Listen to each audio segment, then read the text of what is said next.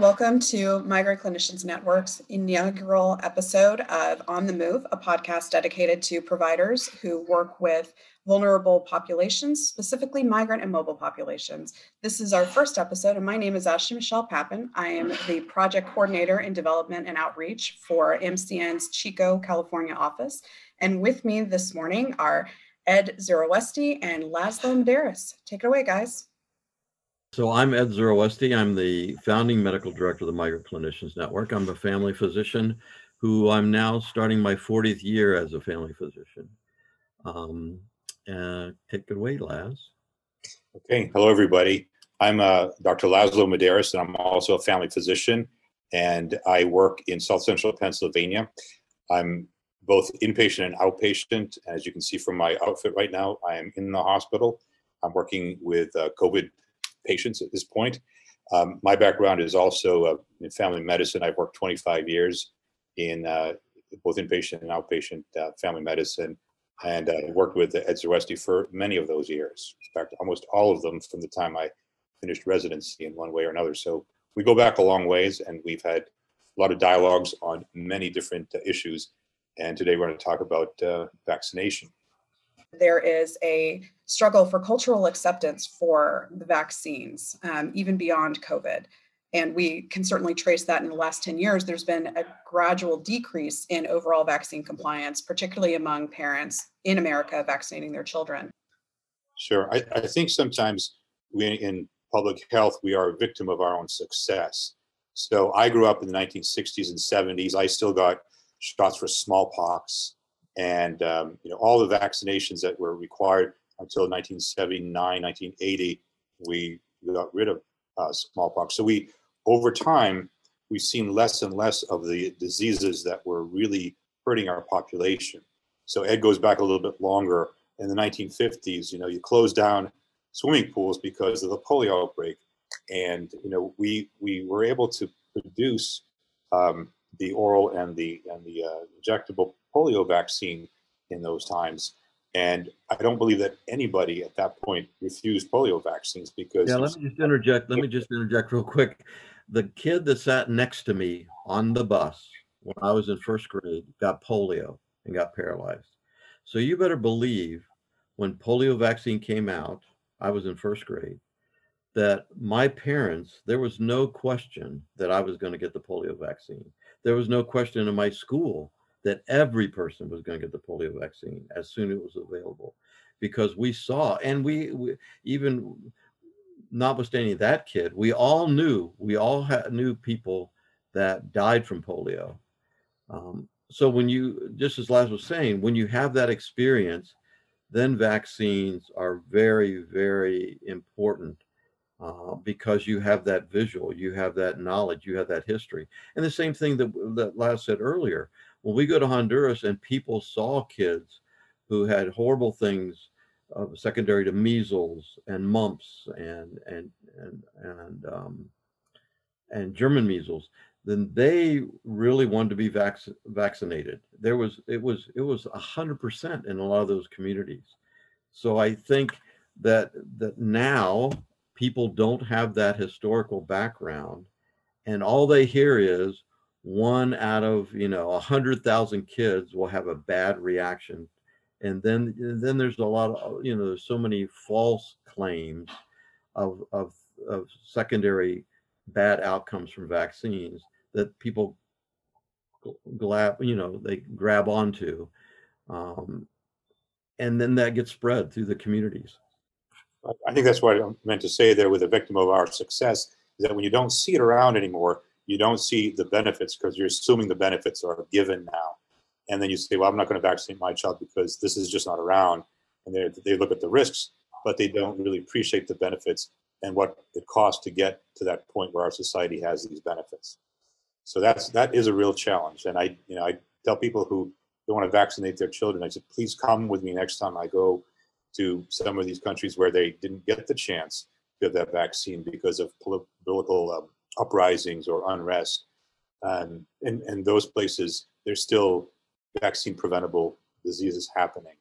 And we have to continue going year after year and vaccinating the children to make sure that there is enough people vaccinated so these diseases don't start to come back and take over and sometimes be resistant. Because working in the hospital, I have to give out many different antibiotics, and these are very different, much stronger antibiotics than I did 25, 30 years ago.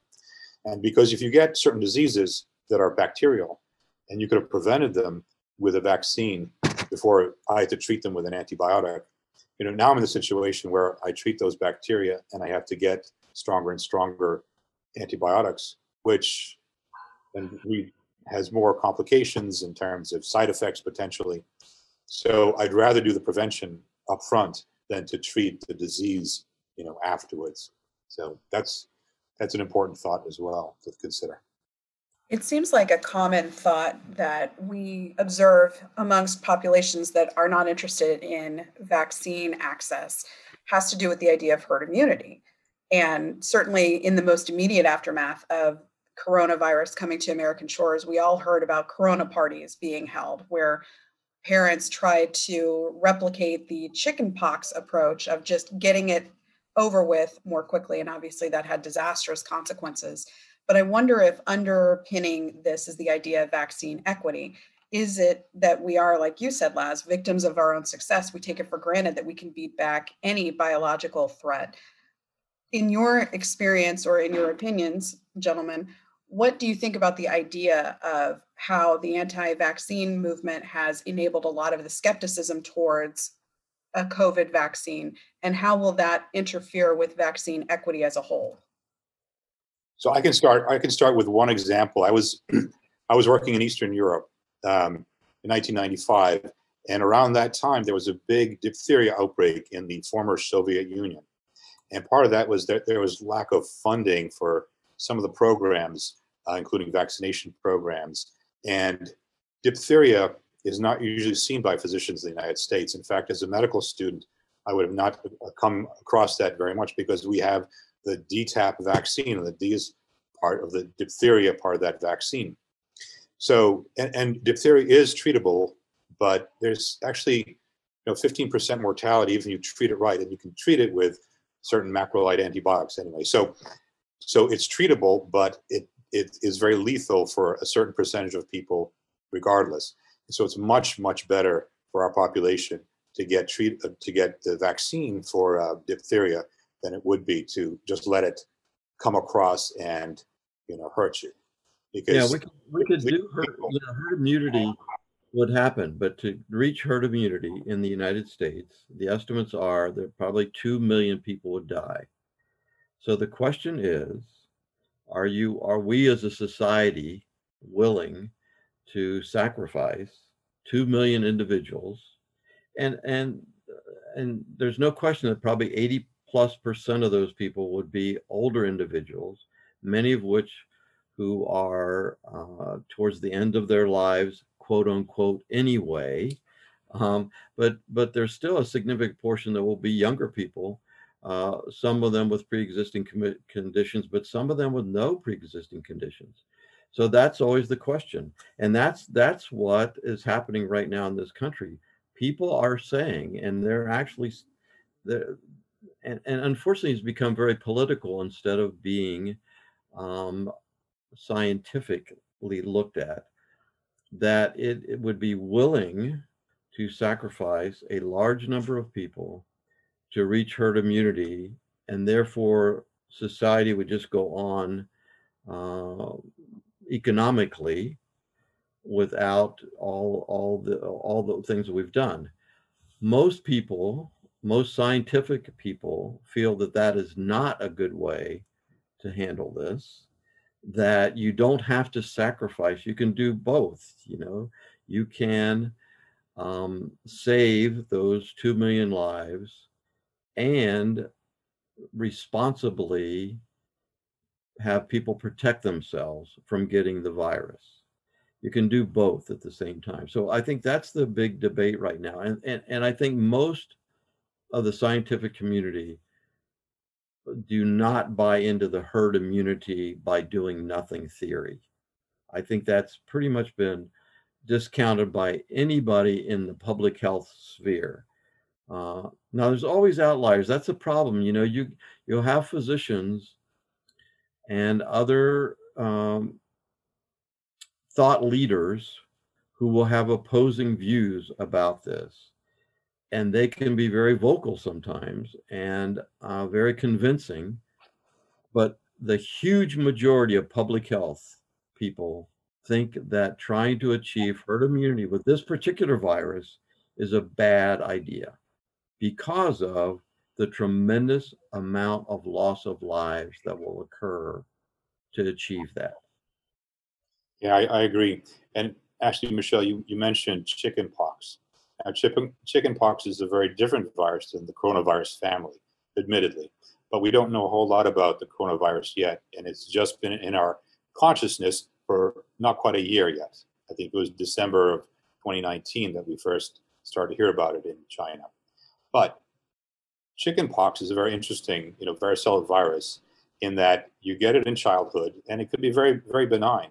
And then 60 years later, you get a huge painful rash on half of your face, on this dermatome or part of your arm. And, to trace that back to something that you got in childhood is, it's a very unusual thing for many people to kind of understand that this is the same virus basically, and it comes back at you many, many years later, decades later. And we don't know how the coronaviruses behave like that. MERS and SARS-1 back in 2002, 2003 doesn't seem to behave like that, but we just don't know that for sure. So we're in the situation where I don't want to expose children or young people or anybody else unnecessarily to say, well, we're going to get some sort of benefit from this later on. We may have some immunity, but viruses can cause strange things 40, 50 years down the line that we don't know. So I wouldn't be too cavalier about just saying, let's expose everybody and then just see what happens. So I would still opt for, taking the vaccine when it's coming out in the months that it takes to get, the phase 2 trials done, and also to try to prevent yourself from getting a large dose of this unnecessarily by following social distancing measures that we've been recommending. Yeah, and we don't even want to do herd immunity with influenza, with the flu. And the flu kills anywhere from 11 to 60,000 people in the United States every year. The flu does. And we've seen that, and that's because of immunizations. There'd be a lot more mortality from the flu if people didn't immunize against the flu. And the flu we now know is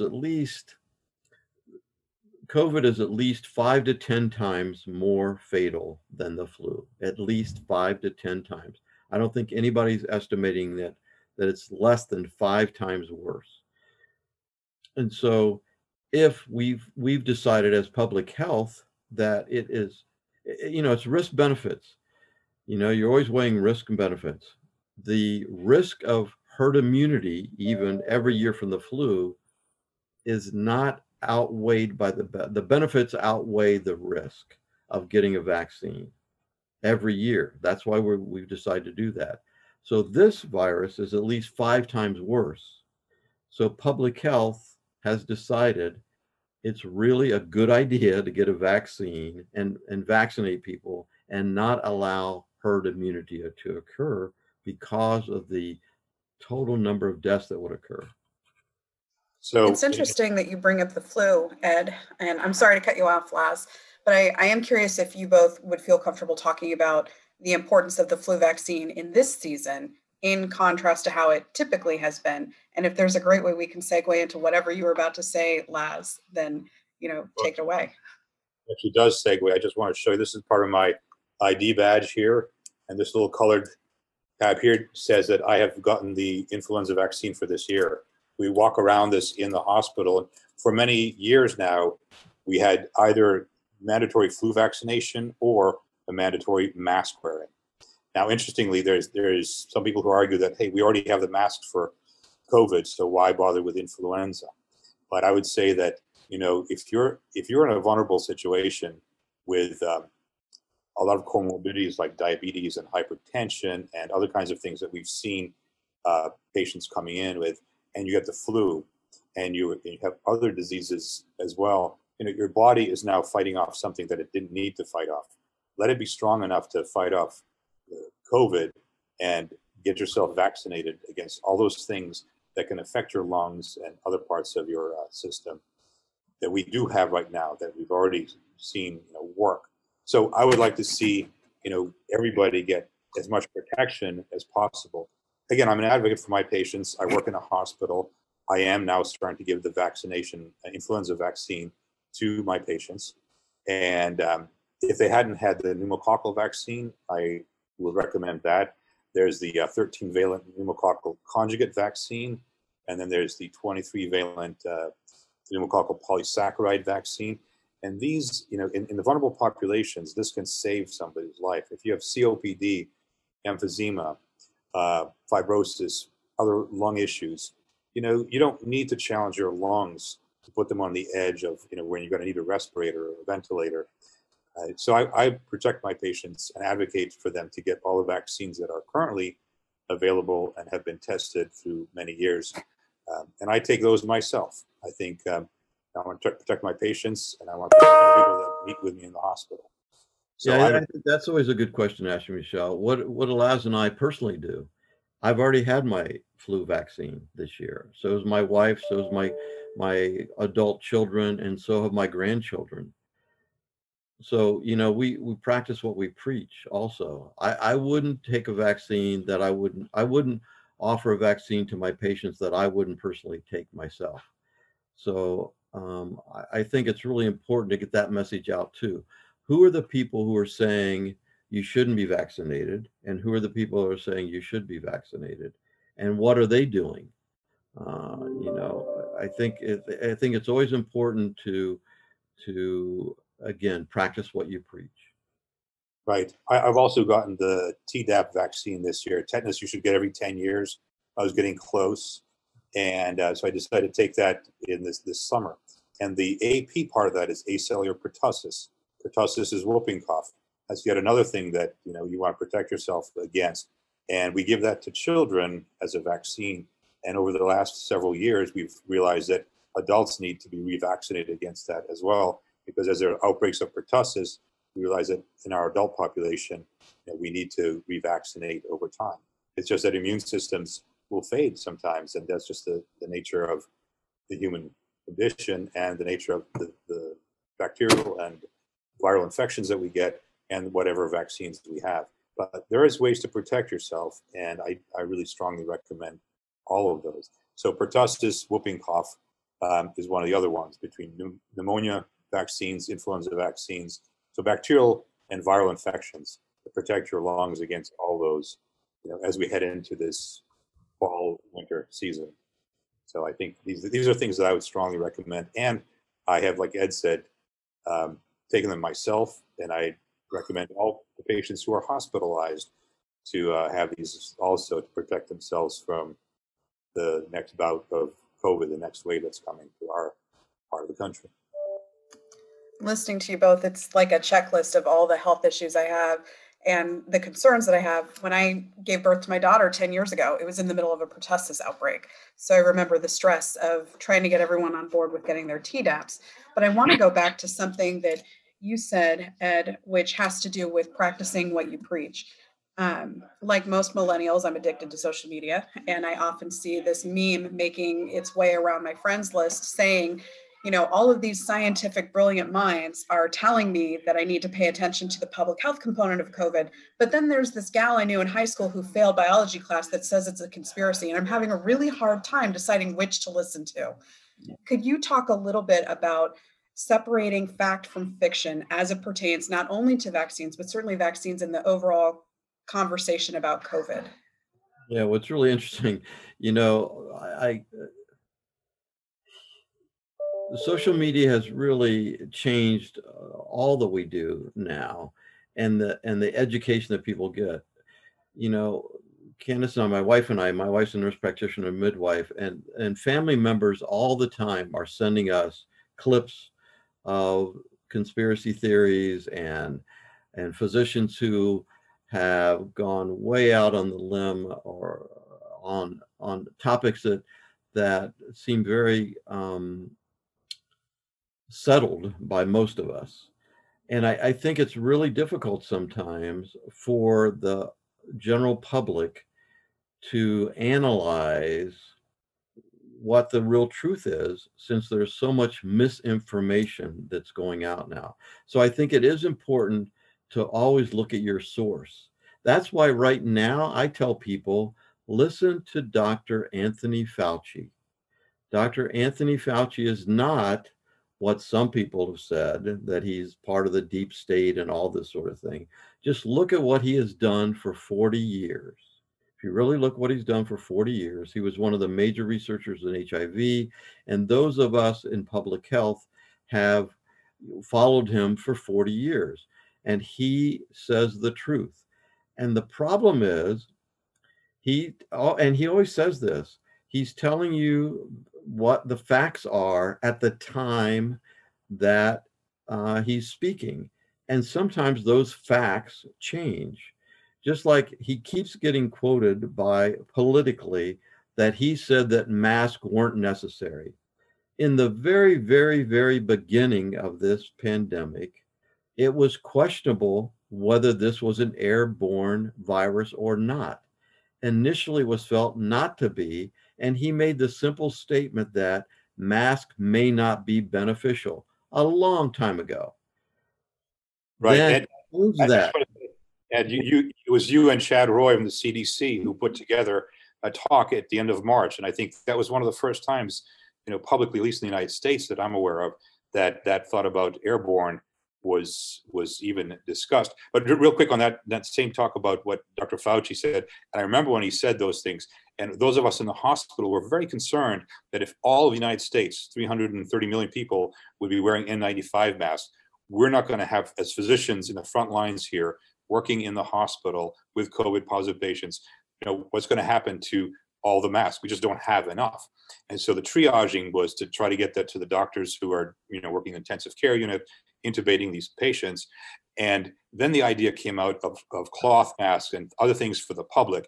And America, being the ingenious people that we are, people started fabricating masks. That was wonderful, because then you could generalize to the entire population masks that were not the N95s that we had a shortage of already.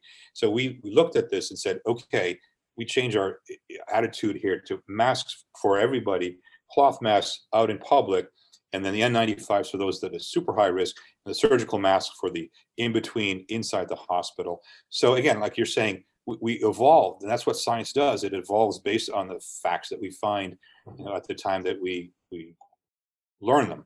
So I think that evolution of thought happened, and that happened not with just Dr. Fauci, but those of us also who are in the front lines of hospital medicine at this point, realizing, okay, the public should have masks, and it won't, like, they're not going to just take all the N95s, and the physicians won't have any to deal with. So that was one of the turning points there of the idea that the public should wear masks, and the data was coming out that it actually benefits public health not to have the aerosolized particles breathing in the grocery store, at the bank, or wherever. So go ahead. I know you're going to say something else. So I was just thinking that, so the other part of this is, unfortunately, this particular virus got politicized instead of basing things on science. And so once something becomes political and people are picking sides, you don't pick sides against a virus. You respect a virus and you try to figure out how the virus acts. And then you have to try to figure out how you're going to kill the virus or avoid the virus, right? So you have to study the virus scientifically. And we all know that things evolve, and what is true today may not be true tomorrow when we get more information. So someone like Dr. Fauci has many times said, this is what I thought in February, but now with new research, that is no longer true. And people have to keep up to speed on that. So to answer your question, you should always look at the source and make sure that you're picking a source of your information that is scientifically based and not politically based and politically charged. And that can be difficult because there have been physicians and other PhD researchers who have come out very much on the fringe with good credentials, but when you really look into their history, they've had some problems with facts, and they've published things that got rejected, and now they're bitter individuals who have found a platform to spread things that are not true. And anybody can say anything in public, in the public space, with the same amount of weight given to it. And unfortunately, then certain people pick that up and just spread it and spread it and spread it. And it's like the old saying, if you tell a lie enough times, people will start thinking it's the truth. So that's kind of where we are right now as a country. And it's very difficult to deal with that when you've gotten so much misinformation. So I think people have to find the right sources and listen to those sources and ignore these fringe individuals. Yeah, I agree with you, Ed. And I just wanted to say one other thing on this is that I think on some basic level, all people on all political spectrums understand the evolution of knowledge. Because, if I were to offer, a parent medications that were good in the 1970s for certain things, and I say, I'm just going to give you all the old stuff. I don't want to look at all the new research in the last 30, 40 years. I think parents would say, wait a minute, why are you giving me this stuff? This is not what not what I want. They want the latest, the best, the what's up to date. And we can say that these are the things that we found over the last 40, 50 years. We can't treat the illnesses that we had 50 years ago with what we knew then. We evolved our knowledge in so many different areas. And so most parents will say, yeah, give me, I looked this up and on a good internet platform, and I see these are the things that you need for my child with cystic fibrosis right now. And I listen to those parents and I try to work with them on what they know, because as parents who love their children, they're going to be up to date on this. And if I say, well, I'm going to give you the medications and the treatments that when I was in college and first year of medical school, 35, 40 years ago, they say, I'm not going to go to that doctor. We know that there's more things, better things now than there were at that time. So I think on some level, all the people understand that. But I think what we're seeing for the first time is that the evolution of this knowledge in real time is very transparent, and it's on social media. And if we, the trials and errors of science and understanding how science develops is being played out in real time on social media. And every time something, oops, this is not the way we got to go this other way, they say, aha, look at that. They went the wrong way. How can we trust that? But ultimately, we find our way into a good place and a good direction, but it will take time. And right now, it's just being played out in a public format that I have not seen before. But again, that's what social media allows us to do, for good and for bad. And I think we have to go back and we have to trust science. We have to trust good science. Just another example. One of the leading causes of death in young women used to be cervical cancer. And when Laz and I first started going to Honduras, the number one cause of death in women under 45 in the villages we worked in Honduras was cervical cancer, the leading cause of death. And we now know that that's totally preventable. We also now know that it's caused by a virus and that we can have an immunization for that virus. So we literally can eliminate cervical cancer deaths in women. If every young woman and young man, because men can transmit that virus to women, got immunized for that virus that causes that cancer. So if you look historically at what we've done, and rely on good science, it'll do great things for people. Just like there's no more smallpox in the world. Smallpox used to be horrible, horrible, horrible, horrible. No more smallpox. We've almost eliminated polio from the world. How have we done that? We have done that one way: vaccination. One way. So we have to just believe in science and know that science is messy. Science is not clean. It takes a while. And Good scientists make mistakes day after day after day, and they learn from their mistakes and move forward. And that's exactly what a good scientist, that's why you never believe somebody who says they're never wrong. Anybody who said they've never made a mistake is the person you avoid. Anybody that says they've always done great with all their patients and they've never made a mistake, I wouldn't go to that doctor. Dr. Fauci said, this is, we made a mistake. We didn't know this, and now we need to do something else. Good people say, ooh, I was wrong about that. And now that I know better, I'm going to do differently. I think that, to your point, Ed, and yours as well, Laz, you talk about the evolution of science and that science is messy. And there's a marked distinction between acknowledging that what we knew to be true 7 months ago isn't still the case now, and that in of itself is not a good enough reason to disregard science, right? It's the difference between realizing that an antihistamine like Visceral can also be used to treat anxiety versus realizing that thalidomide should never have been used to treat morning sickness. It is messy. And when we talk about messy in science, specifically about vaccines, it's impossible not to have the discussion of how that particular aspect of medical care has been used to harm populations. And we encounter this a lot in our work with Migrant Clinicians Network, right? I'm wondering if you both can speak to frontline workers as a vulnerable population that is not only disproportionately at risk from contracting the virus and the complications, but also the role that they'll be playing within vaccination efforts. So, yeah, I think it's really important historically. I was part of the National Health Service Corps, and we do have in the National Health Service a very tragic history of certain things being tried on populations that could have been prevented and weren't. And so I'm very sensitive to the idea of populations that, would be at risk for being tested. And yet it's sometimes the same population that would benefit from a vaccine or a medication. So if these populations are with the clear understanding, with true transparency of what the risks and benefits are to a vaccine trial, for example, then I would like to see those same populations benefit from the outcome of those tests and the vaccine that comes out.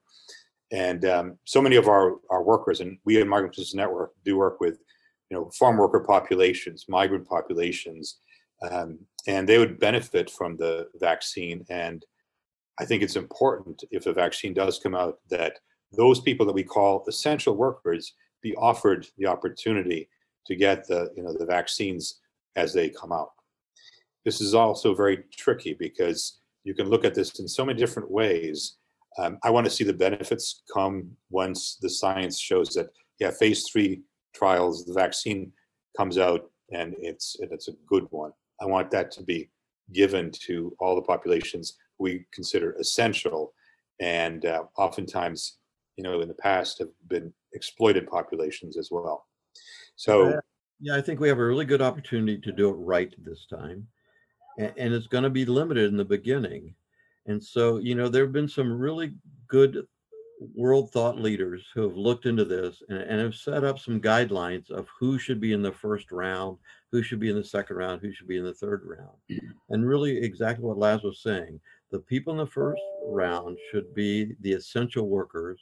The healthcare workers should be right up front. And when we say healthcare workers, we're talking about people that are at the highest risk in hospitals, including the sanitation people and the people in the cafeterias, along with the doctors and nurses and technicians and all those people. So those people should be front of the line.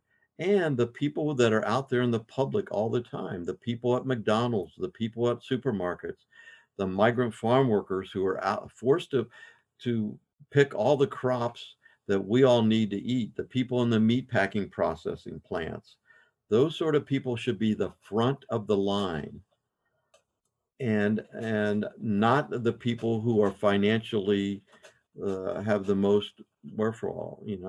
It was really interesting. One of the physicians who used to be the head of the CDC that was on this writing group for these guidelines said himself, I'm 85 years old and I'm at high risk because of my age, but I should not get this vaccine because I'm working from home. I have no contact with anyone. I should not be at the front of the line. I should be way back in the line. Laz should be up in the front of the line because he's working every day with COVID patients. But he should not be any further up than a migrant farm worker who is living in group housing with other migrant farm workers. And it was so essential because if he doesn't pick the crops, Laz doesn't eat. And Laz wastes away into this scrawny little person and disappears. So those are the people that should be the front of the line. Have nothing to do with economics as far as how rich you are. It's how essential you are. And we've already made those distinctions. Who had to go to work?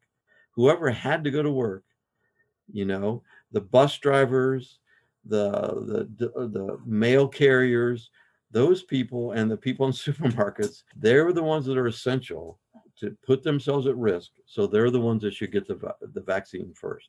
Those of us who are working at home and have the luxury of being able to do, virtual work should be way at the back of the line.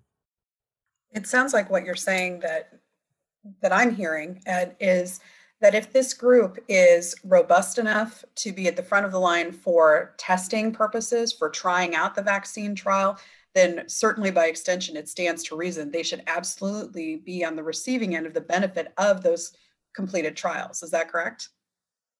That is absolutely correct. I know that for my own perspective, I'm ready to volunteer as tribute just to get away from working at home with my kids, but that's probably not ultra compatible with what we're trying to achieve with vaccine trials. Along those same lines, since we've already talked about vulnerability as a factor in frontline workers also being the population most likely to be part of the clinical trials, what are some practices we can advocate to be used that are culturally attuned to some of the unique stressors or complications facing this population? Well, I think for one thing, I always mention this, that when we talk about populations and where they live and how they live, we don't blame the elderly for living in nursing homes. That's just where we have a lot of our elderly, and that's just a situation in our culture where elderly people live right now. But we do seem to blame, and I see this in the news a lot, that our migrant farm workers, live in these congested, trailer homes and places where they can't really socially isolate or distance, or, if they get infected, they can't isolate, and if they get exposed, they can't quarantine. So we tend to put the onus on the farm worker where they live. But really, we should be trying to help them in their work environment. What can they do in their environment where they spend many hours of the day working, and then say, well, how can we help them? How can we put in social distancing? Can we make the assembly line go a little slower so there can be more distance between people, or something that makes sense in that work environment that is culturally appropriate to them and also will help prevent disease. So instead of saying, well, you guys live in this way, or you take a crowded bus back and forth, how can we help that situation? How can we really actually put in practical solutions? And we have done talks with some of our other Migrant Christians Network staff on that issue as well. So we addressed that in some other podcasts or webinars in the recent past. But it's really important to say, don't blame, just like we don't blame the elderly. Well, the elders shouldn't be living in those nursing homes. They should be out in the forest somewhere or wherever. This is what we have as a living situation. Let's try to work with some compassion, some understanding, and some ingenuity. I mean, we can do things in this situation too, like different trailers for different people who are being isolated or quarantined, or been able to get over their infection and now can go back to work. They can be housed in different parts of where they were doing their work on the farm. So there's many different possible solutions, and I think this is not impossible to do. So that's one of the solutions I can see of trying to respect the situation that we have given, each population and the situation that they're facing.